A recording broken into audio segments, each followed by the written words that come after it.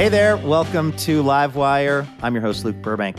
This week on the show, we are talking to writer and reporter Casey Parks about her new book, Diary of a Misfit, in which she chronicles what it was like coming out to her family in Louisiana and her relationship with her mother, and also her journey to understand the life of a trans man named Roy Hudgens, who'd once been her grandmother's best friend. It's part memoir, part journalistic saga, and it is entirely fascinating. You don't want to miss this. We're also going to get some music from the super talented singer, songwriter, and multi-instrumentalist Thunderstorm Artis. He broke into the spotlight as a finalist on season 18 of The Voice. His vocal stylings have been described as warm and powerful, also ways that Livewire has been described. So don't go anywhere. It all gets started right after this. I'm Alex Schwartz. I'm Nomi Fry. I'm Vincent Cunningham, and this is Critics at Large, a New Yorker podcast for the culturally curious. Each week, we're going to talk about a big idea that's showing up across the cultural landscape, and we'll trace it through all the mediums we love. Books, movies, television, music, art. And I always want to talk about celebrity gossip, too. Of course. We hope you'll join us for new episodes each Thursday. Follow Critics at Large today, wherever you get podcasts.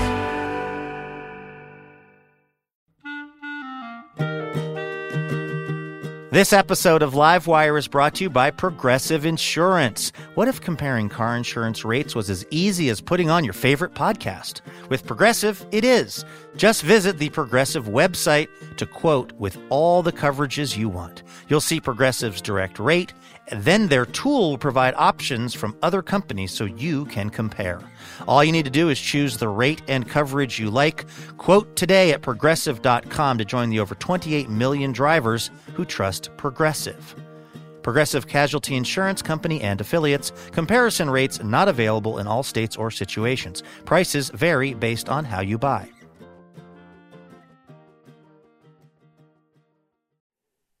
Hey, Elena. Hey, Luke. How you doing? I'm doing well. Now, I'm looking at you over Zoom as we record this. Are you wearing camouflage? It looks like that kind of Duck Dynasty camouflage, but if you look closely, it's actually a medieval kind of the lady and the unicorn. Oh, wow. That's print. Beautiful. That allows you to fit in seamlessly into a literature program at a major state college. That's right. That's right. Or any medievalist convention that happens to spring up anywhere around here. It's public radio camo, let's be honest. Are you ready for a little station location identification examination? Oh, I think so. This is going to be a good one. I love these hints. Okay, this is where I quiz Elena on a place in the country where Livewire is on the radio. You got to guess where I'm talking about. This city is known as the hot air ballooning capital of the world. Is it Albuquerque, New Mexico? My goodness gracious. It is Albuquerque, New Mexico. How did you know that? Well, when my friend Bonnie moved here, we have a little hot air ballooning festival in Albany, Oregon, and I invited her to it, and she said, I'm from Albuquerque, the hot air ballooning capital of the world. Your mind is a steel trap, my friend. That is the place I was talking about where we're on the radio on KANW. I could have also told you that it claims to be where the breakfast burrito was invented. All right, shout out to everybody listening in Albuquerque and all over the country. Should we get to the show? Let's do it. All right, take it away. From PRX, it's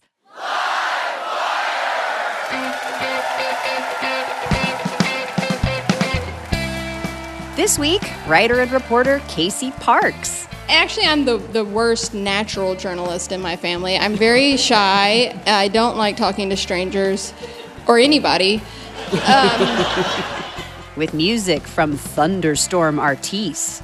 I normally sing with my eyes closed because I allow my emotions to just kind of take me over. And so 30 seconds to the song, I'm like, oh, I need to open my eyes. And then I do, and they're all staring at me.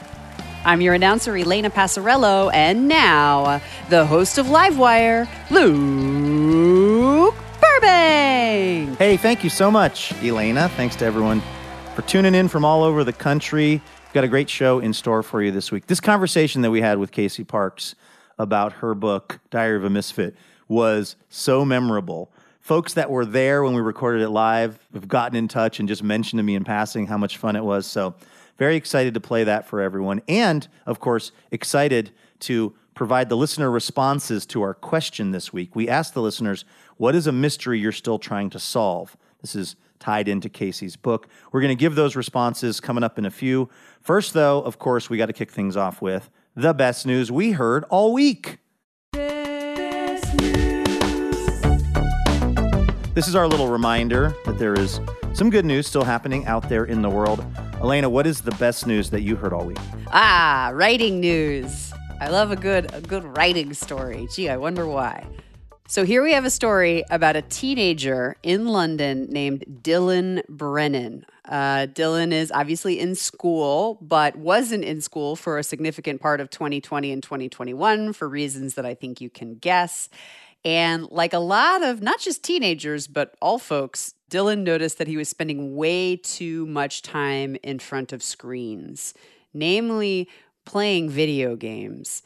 And I've just got to say, if a teenager is realizing that he is spending way too much time playing video games, the hour total of that must have been really significant. That's like a 6-year-old reporting that they got too much Halloween candy. Exactly. But guess what? Dylan did something about it. Not only did he do something about it, he did something that's very, very difficult to do. I can tell you on 10 years of personal experience, he wrote a book.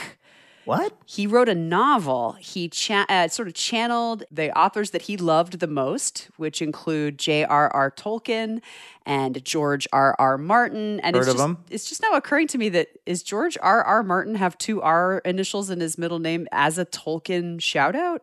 Or do you have to have 2 R's in your middle name to really crush it at that sort of, fantasy style of writing? That's right. So then Daniel R.R. Brennan decided to follow in their footsteps, and he made this book called Noble Betrayed.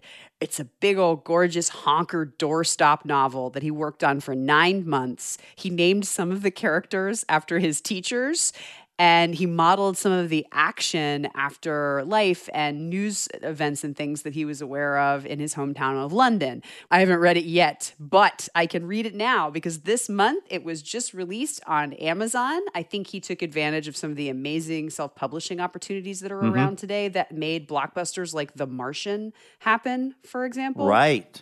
So he put it out. It has already received 5-star reviews, not just from his home country of the United Kingdom, but from the USA, from Spain, from Australia.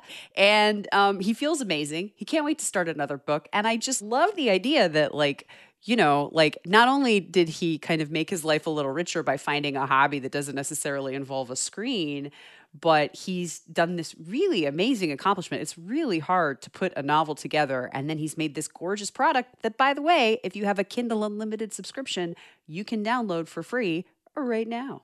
That is so impressive. You've written books, Elena. I've told people at parties that I'm going to try to write a book.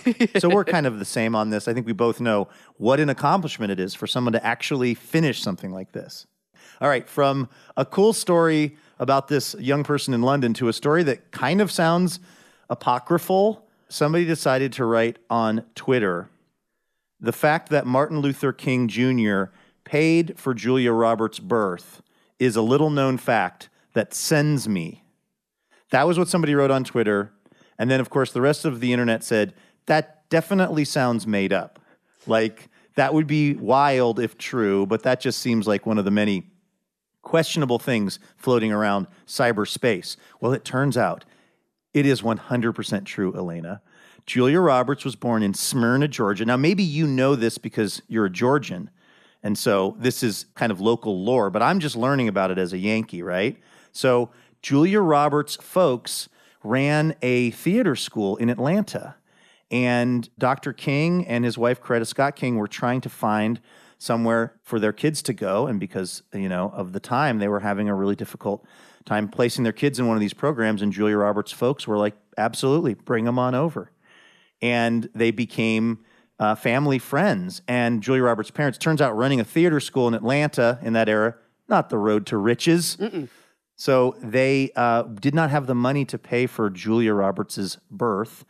And the Kings actually paid for her birth. This was confirmed in an interview that Julia Roberts did with Gayle King, no relation, And then also some of the descendants of Dr. King and Coretta Scott King were confirming this online. So this is a real thing that a lot of us, not you, Elena, but people like me, are just figuring out. I had no idea. But the one thing I did know is my mother took lessons at that acting school with Yolanda King. So she had two stories about the acting school. One was that the King kids were there taking classes with her. I think Yolanda King's like a year younger than my mother. And the other is that she used to hang out with baby Julia Roberts, who I think is 10 years older or younger than my mom. And my mother had two things to say about baby Julia Roberts. One was that she was blonde.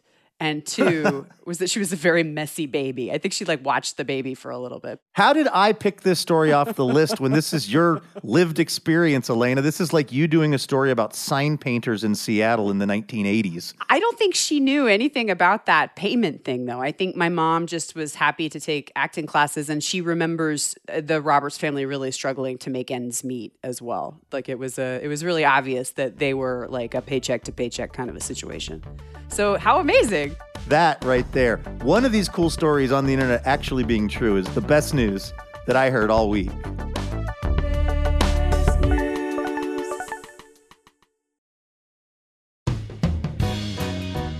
All right, let's say hi to our first guest. She is a Portland-based reporter for the Washington Post, where she covers gender and family issues. She spent 10 years in rural Louisiana, which incidentally is also where she grew up, knocking on doors and researching the life of a country singer who had transfixed her grandmother back in the olden days. And that research became her new book titled Diary of a Misfit, a memoir and a mystery. Take a listen to this. It's our conversation with Casey Parks.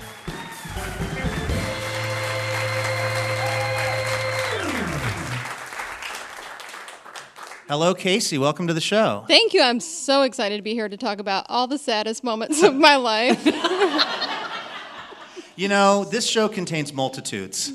So I think we can cover the whole range of human experience. And I feel like this book actually really does. It is a really intense story of your life and of the life of somebody else who you came to really know about. But I do think that there's moments of lightness and specificity. I don't know if I've read a book where people smoke more cigarettes. I feel like many sentences start with, and then they picked up their Newport Spirit. I did get an email from a friend of mine who I used to work with at the Oregonian, and she said, "This book is making me want to smoke so bad. I love cigarettes." I sort of wanted to start this conversation where the book actually starts. So you're in West Monroe, Louisiana. You're back home from your freshman year of college, and your mom is in the bathroom crying her eyes out. Why? Well, I had kissed a girl, and it was awesome. I was not crying. I thought it was wonderful. And I was so moved by that kiss. I felt like, the week after that kiss, Easter Sunday came around, and I went home to go to church, and I don't know how many of y'all have been to evangelical churches, but the songs are designed to make you cry. Like, the chord progression is just like there's a key that it turns in you and you cry. And so I started crying, and they were playing my favorite song, which was Shout to the Lord. And Let the Earth Yes. hear its yeah. voice or something? Yeah, and actually this woman that had short hair was the soloist, and I had a long time crush on her, and actually someone from my hometown just reached out to me, and she was like, "Cheryl, really?" And I was like, she had short hair. That was literally, that's all it took at that time. But so I started crying, and my mom, leaned over and was like, "Do you want to go to the altar?" And I said, I've tried. The altar's not going to fix me. And so I told her I was gay, and the pastor actually went in front of our whole church the next week and said, "Satan's got a hold of Casey." And he prayed this prayer that is actually pretty clever. It was, "Save her and take her." And the idea is I would ask forgiveness for this kiss and then die immediately so that I could go to heaven. And my dad, when the preacher prayed this, my dad was like, "I'm sorry, did you just pray that my daughter would die?" And the preacher was like, "Well, just on earth. Right. But she'll live forever." Her treasures are stored up in straight heaven. Oh, yeah. It'll be fine. I'll be, on the roads of gold, just praising Jesus all day long. Yeah. Which the older I get, the more I don't understand why that's heaven. Just you mean streets of gold? Yeah. No, the praising Jesus all day long, or praising God, so all day long, all you do is tell this dude, you're awesome. He doesn't sound insecure at all. No, hell, I'm gonna admit, I'm still scared of hell, but I don't know that heaven sounds much more fun. As a former evangelical kid myself, I would say it's a dangerous thing to start pulling on the thread of that poorly knitted Afghan sweater because it comes apart pretty fast. This is Livewire from PRX. We are listening to an interview with Casey Parks from the Washington Post about her latest book, Diary of a Misfit. We've got to take a quick break, but don't go anywhere. Much more with Casey in a moment.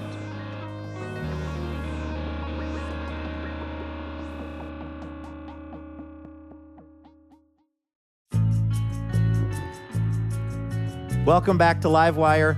I'm your host, Luke Burbank, here with Elena Passarello. We are listening to an interview with Casey Parks talking about her book, Diary of a Misfit. We recorded this in front of a live audience in Portland, Oregon. Check it out. On this same day that you told your mom you were gay and that she was having a real hard time dealing with that, your grandmother, who sounds like was a pretty no-nonsense person, first of all, sort of comes into the bathroom, says something pretty iconic, right? Which was... Yeah, I don't know if you're allowed to cuss on the radio. Give it a shot. Okay. Y'all can bleep me. And I actually am not that much of a cusser, but, I am a journalist, so I do believe in accuracy. My mom was crying on the toilet, and my grandma stormed in. And it was a little tiny bath, about the size of this stool. And my grandma storms in, and she says, Rhonda Jean, that was my mom's name, life is a buffet. Some people eat hot dogs, and some people eat fish. She likes women, and you need to get the over it.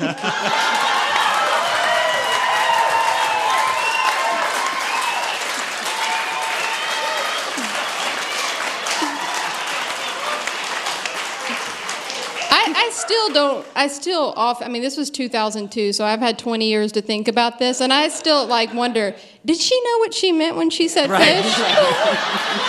Did she pick two incredibly anatomically germane foods? Were they just random? This is just a buffet, right. Just any old hot dog and fish. Right. At that time, I had not really done that much with a girl. I had seen The Joy of Lesbian Sex in the sociology section of Barnes & Noble, but I was afraid to open it, so I wasn't sure if what she was saying was accurate or not. But well, it sounds like maybe part of your grandma having to some degree open mind about this was because of an experience that then she shared with you, I think later on, maybe even in that same day, about a man that she had known growing up named Roy. What was so special about this relationship with Roy for her? So my grandma was a really tough person. She did not really speak with love very often. She just kind of spoke in declarations. And I had not spent a lot of time with her because of that, because I was kind of afraid of her. And she had hair that just stuck straight up. And she kind of commanded me to sit at this broke down table with her. And she was just, fumbling with the Virginia Slims, getting ready to smoke. Mm-hmm. Big theme in the book. And she just looked at me in the eye and said, I just want to remind everyone, this is 2002, so the terminology was different. But she said, I grew up across the street from a woman who lived as a man. And I just was like, what? The only gay people I knew were Ellen DeGeneres and Elton John. And I didn't know any trans people, so it just rocked my world that she did, that my grandma knew somebody. And I remember, the first thing I asked her was, well, did people tar and feather this person out in the middle of town? I was still, thinking Southern, I guess. But and she just said no. Everybody loved Roy because he was a good Christian person. When did you get the idea that you wanted to go find out what Roy's life had been like? Well, she kind of commanded me to do it that day. This was a really big day in your life. You must have been tired at the end of this day. This is a lot. She told me that at one point in her life, he had been the most important person to her, but she had lost touch with him. And she told me that there were a bunch of mysteries, the primary one being that he had supposedly been kidnapped as a little girl and raised as a boy. And she said that the people who raised him, the mom, like on her deathbed, pulled my great-grandma down into this tub of alcohol where she was like trying to heal herself or something and had confessed. And so she wanted me to go solve that mystery and find out like what happened to Roy. And we're a dramatic lot. So they like to smoke in what we called the carport. I think there's a different word for it out here, but just an enclosed garage. So I waited. She went out there. She kind of gave me time to think about her commandment. And then I remember I walked into the carport, and in my mind, it's like very dramatic. Like I wade into the cigarette smoke and just declared like, I will go to Delhi and find out about Roy. And I was 18. I thought that I was a journalist because I had written one article about Salvation Army bell ringers. Uh-huh. It made it on the front page of the Alexandria Daily Town Talk. Wow. Okay. Yeah. Don't hide your light under a bushel.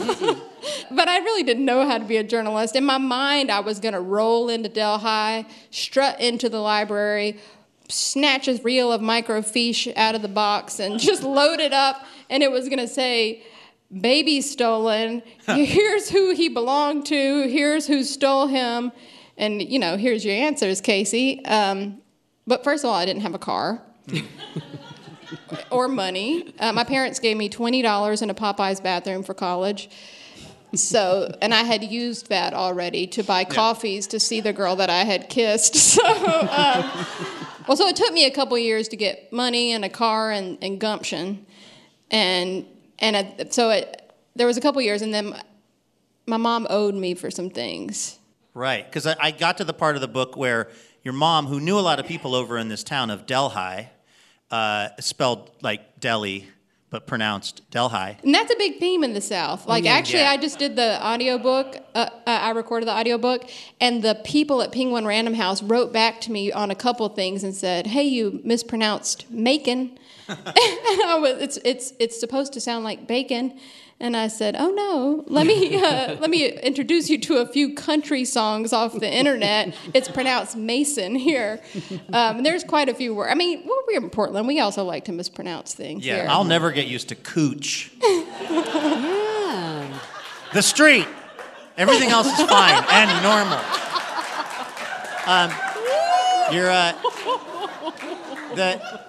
Are you coming out on Livewire? It's going to be a shock to my girlfriend who's sitting in the third row.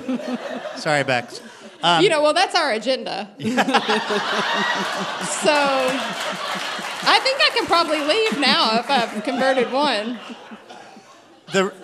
I was at the part of the book. I was surprised that after your mom's really intense reaction to you coming out, that she was then kind of helping drive you over there and make some introductions to folks that she knew from her childhood. And then we get to the part of the book about why she owed you, which was pretty shocking, actually. She had opened a bunch of credit cards in your name and ran them up? Yeah, she basically stole $20,000 from me. At the time, I worked at the Oregonian, and I made $7.80 an hour. And my parents refused or couldn't, I don't really know. They did not pay back my credit. So like half of my $7.80 an hour paycheck, I think I made like $200 a week, and half of that went to creditors. And yeah, I basically guilted her into doing this, of saying like, if you're not going to pay off my credit card debts, you're at least going to go talk to strangers with me. Seems like a good deal, yeah. honestly. Yeah. And honestly, my mother loved drama. Mm-hmm. And she wasn't going to say no to it. I'm like, we're about to go investigate a kidnapping of a transgender man. Like, do you want to go? And she was good at it, right? Oh, like she was yeah. good at talking to people and sort of rattling cages and setting up. She was like your fixer. In a Yeah, way. I'm the worst natural journalist in my family. I'm very shy. I don't like talking to strangers or anybody. And I don't have like a lot of natural smarts. I can like read a lot and do that. When you don't talk to people, you can read a lot. But the rest of my family loves talking to people, and they are all like super street smart. Like I one time spent like a year and a half trying to figure out how welfare worked, and then my cousin who just got out of prison was like, "Oh, the ombudsman does this, and this is her number," and like, just they all know stuff. Right. Well, I want to find out a little bit more about what this person Roy's life actually looked like, because one of the things I noticed in the book, because you're quoting people directly, was nobody gets his pronouns right. But also, I didn't sense as a reader a lot of malice behind that from those particular people that are in the book. It was an extremely complicated relationship with this person. It didn't seem like he was run out of town, but it didn't seem like he was respected in the way that we would hope someone would be respected. Roy lived at a time where transgender was not a geopolitical issue. There was no alliance defending freedom, like sending out model legislation to every state. He was not a force in this world. He was just the guy who mowed people's lawns and played the banjo on his porch. And I think in that way, like his life was in some ways easier than it might be for trans people now. I mean, in other ways it was much more difficult, but he could kind of exist without a concerted opposition against him.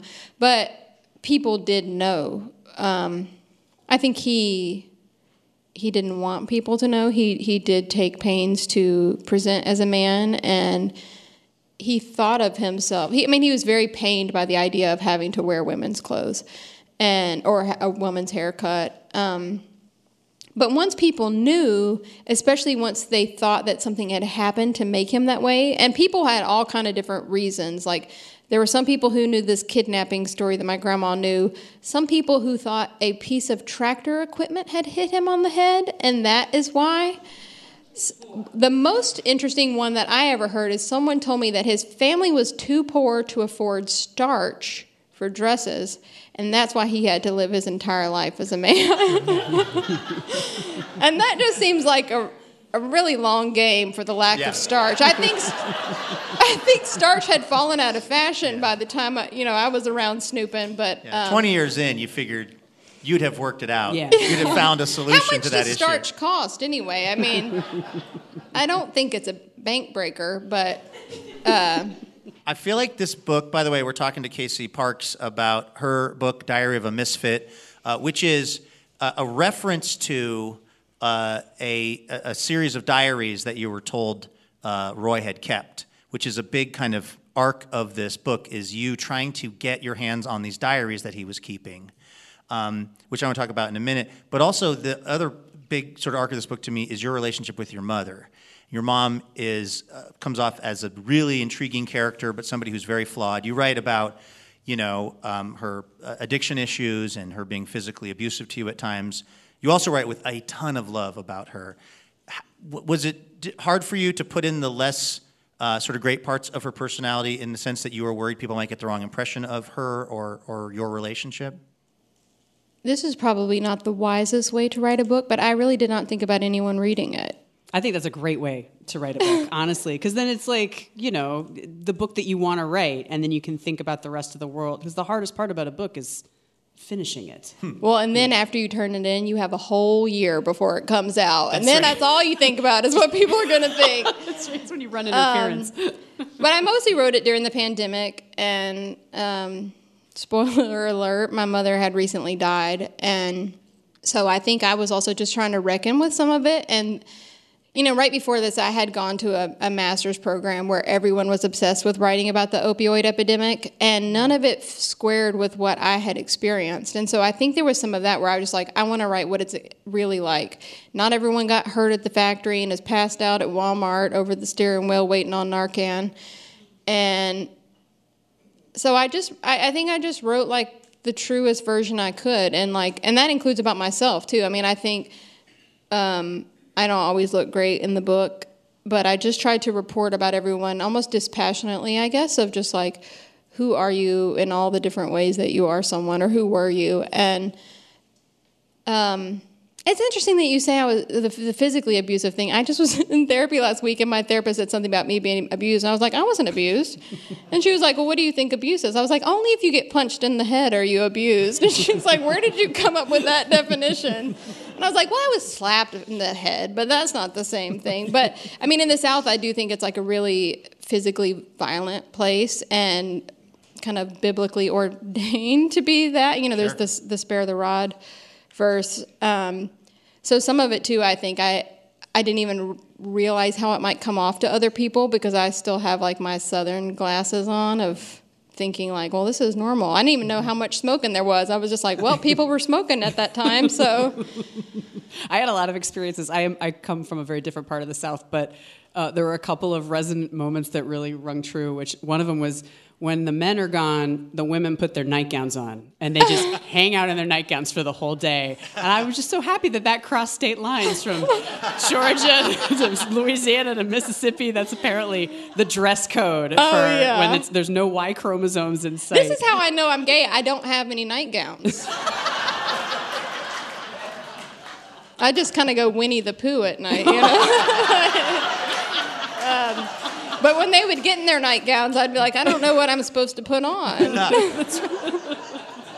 It's a good Christmas gift idea for you. I don't want to give away too much from the end of the book, but there is it is a real mystery as to kind of what all went on for Roy, and if people were taking care of him or were actually looking to, you know, take advantage of him, et cetera. But I was really struck in reading some of the writings that you uncover of his, just like in his Bible and on the back of photos and stuff. I mean, he was a person who unfortunately seemed to have a pretty low opinion of himself. And you could understand why, because of all of the social pressure and things that were really going against him. But I guess I just wonder, what do you think he would make of all of this? I mean, he just lived a pretty quiet life and was a pretty humble person. We're here on a stage in Portland, Oregon, recording this for hundreds of thousands of people to hear. Like, what do you think he would have made of it? I don't know if y'all all know this, but it took me 20 years to write this.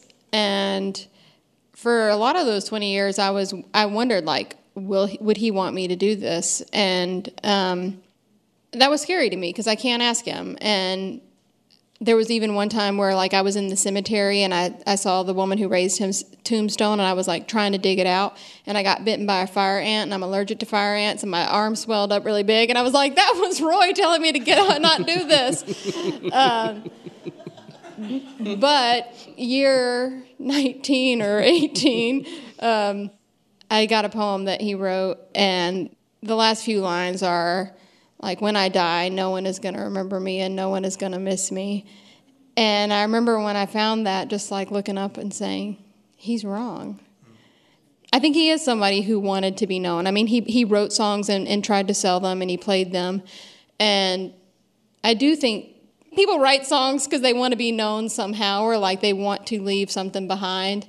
And so I think that he would be moved by it, but I mean, it's certainly a long way from Delhi to have his picture everywhere. I mean, his face was on the front of the New York Times book review and in bookstores, and it is wild to wrap my mind around. And, you know, hopefully I'll still make it to heaven and I can ask him. I feel like both of y'all are going to get there, so he's already up there. So Casey Parks, thanks so much for coming on Livewire. It's a great book.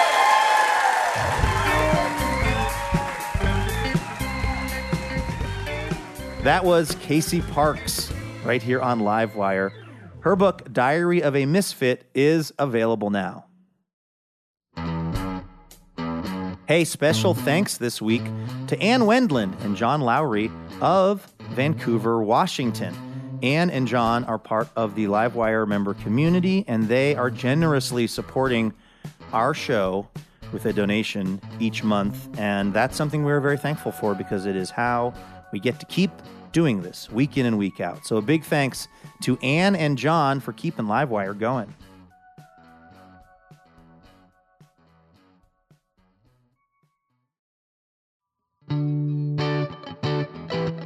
This is Livewire. Of course, each week on the show, we like to ask our listeners a question kind of related to what we're talking about. This week, in relation to Casey Parks' book, we asked, what is a mystery that you're still trying to solve? Elena has been collecting up those responses. What are you seeing? What do you think about this short and sweet one-word response from Frank? The mystery that Frank is still trying to solve? Risotto. Like how to make it? Because it's really hard. I tried to make it one time. It feels like you're just, when you think that you've put enough chicken stock or whatever into the rice, double it. Come back in 4 hours and do more of it. Like it's I feel like to build it is involved. I know that friend of the show and MacArthur genius Hanif Abdurraqib is chasing the perfect risotto. That's good. Actually, there needs to be one thing that he is not totally good at yet, because he seems to be really good at a lot of things. I've mastered eating risotto. That's really my lane, is going to the restaurant and ordering it and then eating all of it. It's so good. It is dense, though. It is like the event horizon of food. It is massively dense. There's some island like right off the coast of Venice that has a very famous risotto restaurant that has drawings on napkins on the wall in which folks like Picasso were so jonesing for this risotto and they didn't have enough money, so they paid in sketches.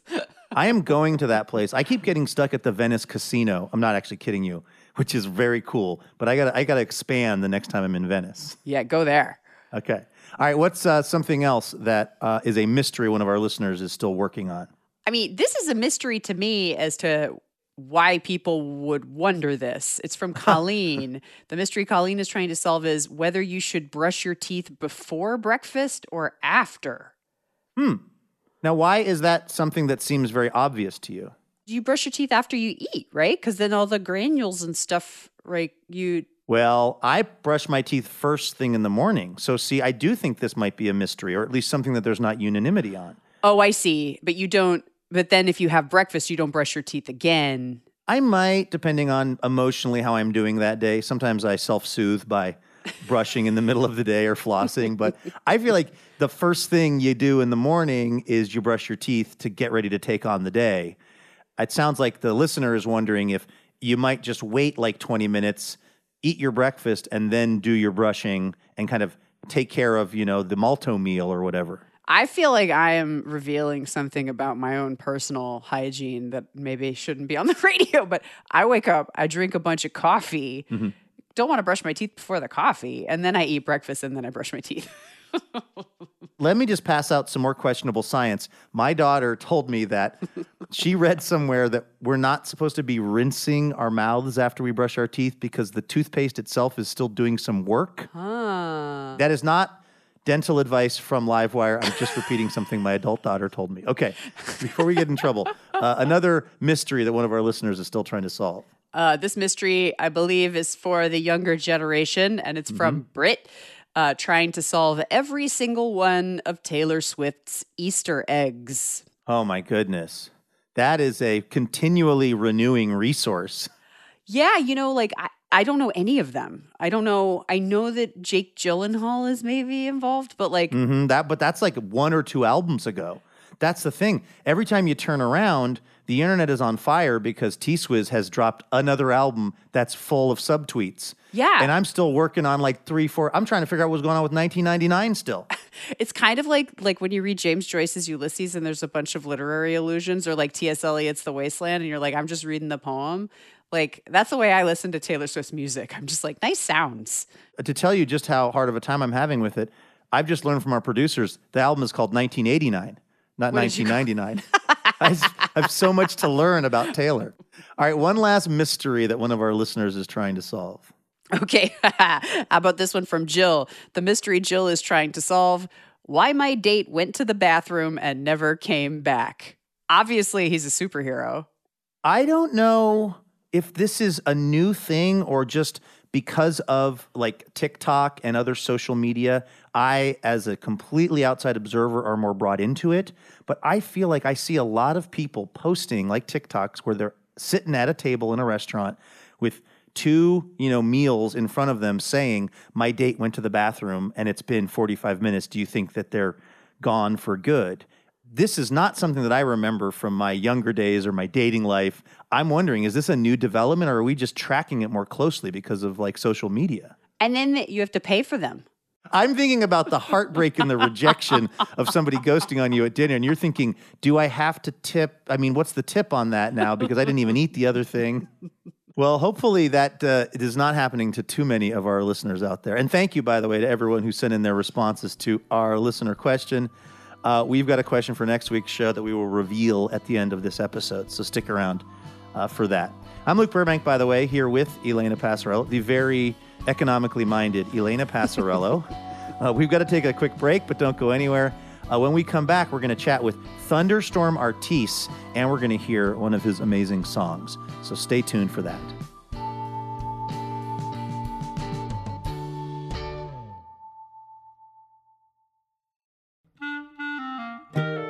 Livewire is thrilled to be partnering with Portland's own Portal Tea this season. Formerly known as Tea Chai Tay, Portal Tea is the premier tea company in the Pacific Northwest. And they make one-of-a-kind, handcrafted tea blends like cinnamon churro chai and blueberry cream Earl Grey. Use the code LIVEWIRE, all lowercase, for 20% off at portaltea.co.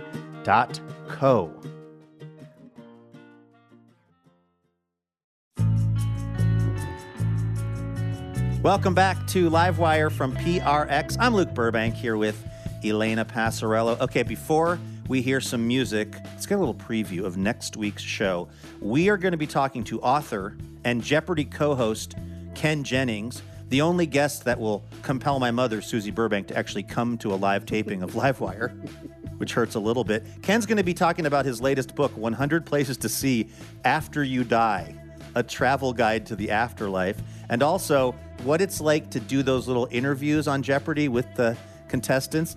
We're also going to talk to Erica Berry, who's got a new book called Wolfish. It explores wolves of both the real and kind of symbolic variety, and also our relationship to fear. Plus, we're going to be looking to get your answers to our listener question. Elena, what are we asking the Livewire listeners for next week's show? We would like for you, please, to describe your perfect afterlife. Okay, if you've got some thoughts on the afterlife and what you'd like it to look like, go ahead and let us know on Twitter or Facebook. Hey, are we on Threads yet? Find us on the internet somewhere. They're called live threads for us. That's right. We're at Livewire Radio in most of those places. All right, our musical guest this week broke into the spotlight as a finalist on season 18 of The Voice. None other than the John Legend described his tone as magical. Billboard has praised his earnest, uplifting presence. Since then, he's played with folks like Jack Johnson, Booker T, and his music has been featured on the TV show Grey's Anatomy. He's also toured extensively with his brother, Ron Artis II. This is our conversation with Thunderstorm Artis, recorded in front of a live audience at the Alberta Rose Theatre in Portland.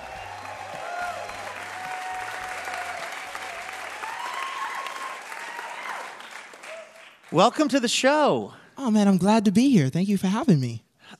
Okay, I understand that you had a song that was recently featured on Grey's Anatomy. Did you have a watching party or anything? It was me, my 5 little nieces and nephew, and my brother and sister. And in California, actually on the Jack Johnson tour, we got to watch it. And it was like the most special thing ever, man. Aww. What was happening when the song played? What was happening in the plot? I had to tell my nieces to look away. It's like an open heart surgery. And so I was like, okay, don't look. Now look. Don't look. Now look. I thought you were going to say like a steamy love scene, but it was... I mean, it probably would have been better, So it was the soundtrack to a medical procedure? It was actually it was like this most intense scene in the show, like for this episode. This is like the season opener, the first episode of season 19, I want to say. And it's this scene where it's like this patient is going through this big heart surgery. The family is all around. They're all praying. And there's like 4 minutes of just like no dialogue. Wow. And just my song is like helping set the mood for this thing. Oh my it's gosh. Like super intense scene. It was wow. I was like, wow, getting chills watching it. So. Oh, that's so cool. Now, we've had your brother, Ron, on the show a couple of times. He is so great. I know sort of famously that your family grew up on the North Shore of Oahu playing music together. That sounds like the most ideal childhood. ever, was it? I mean, it was so easy. My school was playing music. I mean, from a family of 11 kids, 6 boys and 5 girls. Wow. I'm number 7. My parents both played music. We were all homeschooled. Sometimes I wish I can go back there and not worry about bills and, just play music every day. It's the best thing. I'm surprised any of you left the home. I mean, I'd be like 60 still there. Like North Shore of Oahu playing music. Just living in my mom's basement, making music. Yeah. Okay, when you were auditioning on The Voice, and for folks who don't know, there's this, it's the blind audition. So, the judges have their backs to the person who's performing. And you played the song Blackbird. And, that is not an easy song to play on guitar. It's some fairly intricate finger picking. Were you nervous to play that song for those judges? First of all, I just want to acknowledge that, that's amazing that you know that, because it is a very difficult song. I spent an entire road trip in the back of a Toyota van trying to learn Blackbird. I think it was even so, cool, nerve-wracking, yes, to answer your question, 100%. My stage coach was like, try not to look at your hands and just look at people and don't look at your guitar. And I was like, she's like, it's not that important what you're doing there. I was like, do you know what's happening in this song? Yeah. If you miss a note on that, it is very, very apparent. Man. But you crushed it. And you're basically 10 seconds into the song and it's like everyone's hitting their button to turn their chairs around. It was instantaneous. Yeah. Then does a big relief go through you once that starts happening? No, because you still got a minute left to sing. You're like, yes, I sealed the deal. But now if I mess up, they're going to be like, how do I turn this thing back around? But no, I mean, the other fun thing about it is that the sound is added afterwards. So if you go back and you watch my episode and my performance, another thing my stage coach told me was open your eyes. And so I normally sing with my eyes closed because I allow my emotions to just kind of take me over. And so 30 seconds into the song, I'm like, oh, I need to open my eyes. And then I do, and they're all staring at me. And it's wow. As far as just the back of this room right there. So they're not that far, and they're a lot closer, and they look good. They're good. Wow. Good-looking people. They're looking good. But they're staring right at me, piercing into my soul, just focused, and I'm just like, oh, okay, don't freak out, Thunder, you know what I mean? And I got to get through the rest of the song, And, man, it was one of the best performances of my life. Thankful for that journey, that opportunity, and it came about in the craziest way. I didn't audition for the show. They reached out to me and asked me to come and be on it. And It wasn't something that was in my plan for the year. And it was one of the best things that happened. And I met my wife, and now I have a kid. What? And all of that. So it's just You met your wife through the TV show The Voice? Technically, I was supposed to go on this long vacation. And they made me fly back home to Hawaii to shoot some backstory stuff. And during that little trip that I wouldn't have been on, I met my wife. And now you have 3.5-month-old Ezekiel, who's here somewhere in the building? Yeah, he's right there in the back. Aww. See her bobbling? Oh, my God. All thanks to Blake Shelton. Who'da thunk? Who would have thunk? Okay, what song are we going to hear? So I'm going to do Stronger, the song you heard on Grey's Anatomy. This song is just about a lot of things that I've been experiencing in my journey of being an artist and a musician, and just the idea of my parents have always tried to instill just a sense of compass or truth in us. And so no matter just what I encounter, it was just oh, Mom, I pray that I'll stay strong and just continue to carry on the things that you've taught me. So that's what the song is about. Hope you guys enjoy it. Woo. Wow.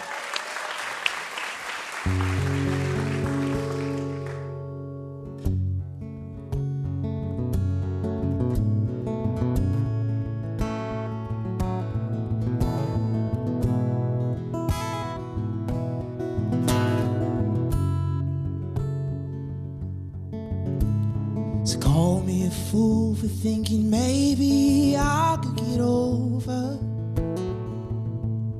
or I could be stronger than the fears in my mind. 'Cause Mama always told me I was meant to be a light in the darkness, but I feel like a candle waiting for a flame. She said, keep on getting stronger, keep on getting wiser, my dear.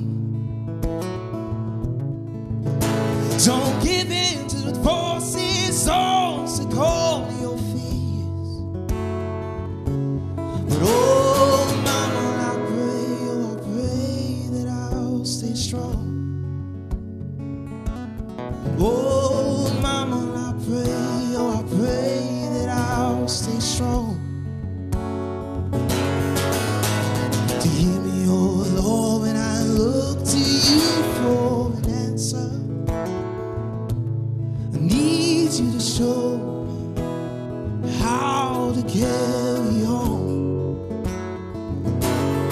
He said, keep on getting stronger, keep on getting wiser, my dear.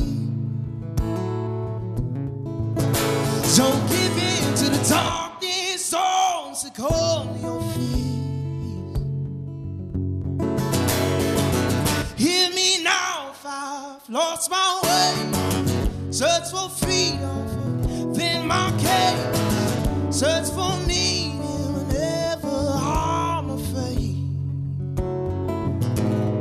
But oh, mama, I pray that I'll stay strong. Oh, mama, I pray that I'll stay strong. Oh, mama, I pray that I'll stay strong.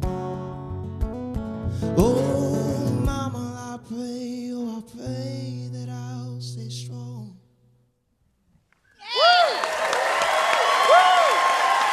Oh, thank you. Thunderstorm Artis.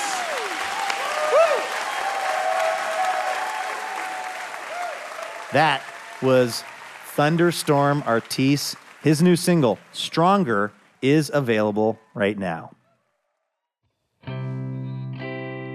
All right, that's going to do it for this week's episode of Livewire. A huge thanks to our guests, Casey Parks and Thunderstorm Artis. Livewire is brought to you in part by Alaska Airlines. Laura Haddon is our executive producer. Heather D. Michelle is our executive director. And our producer and editor is Melanie Sevchenko. Molly Pettit is our technical director and mixer. And our house sound is by D. Neil Blake. Trey Hester is our assistant editor. Rosa Garcia is our operations associate. And Julian McElmurray is our intern. Our house band is Ethan Fox Tucker, Sam Tucker, A.L. Alves, and A. Walker Spring, who also composes our music. Additional funding provided by the James F. and Marion L. Miller Foundation. Livewire was created by Robin Tenenbaum and Kate Sokoloff. This week, we'd like to thank members Ann Wendland and John Lowry of Vancouver, Washington. For more information about our show or how you can listen to our podcast, head on over to livewireradio.org. I'm Luke Burbank for Elena Passarello and the whole Livewire team. Thank you for listening, and we will see you next week.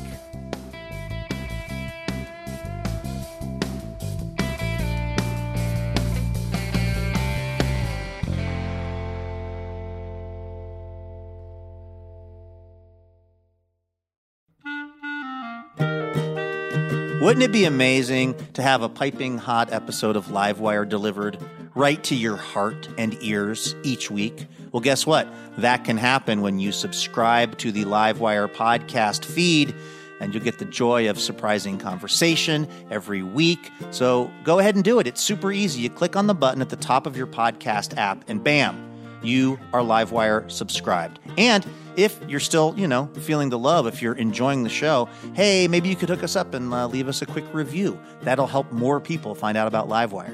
And thank you.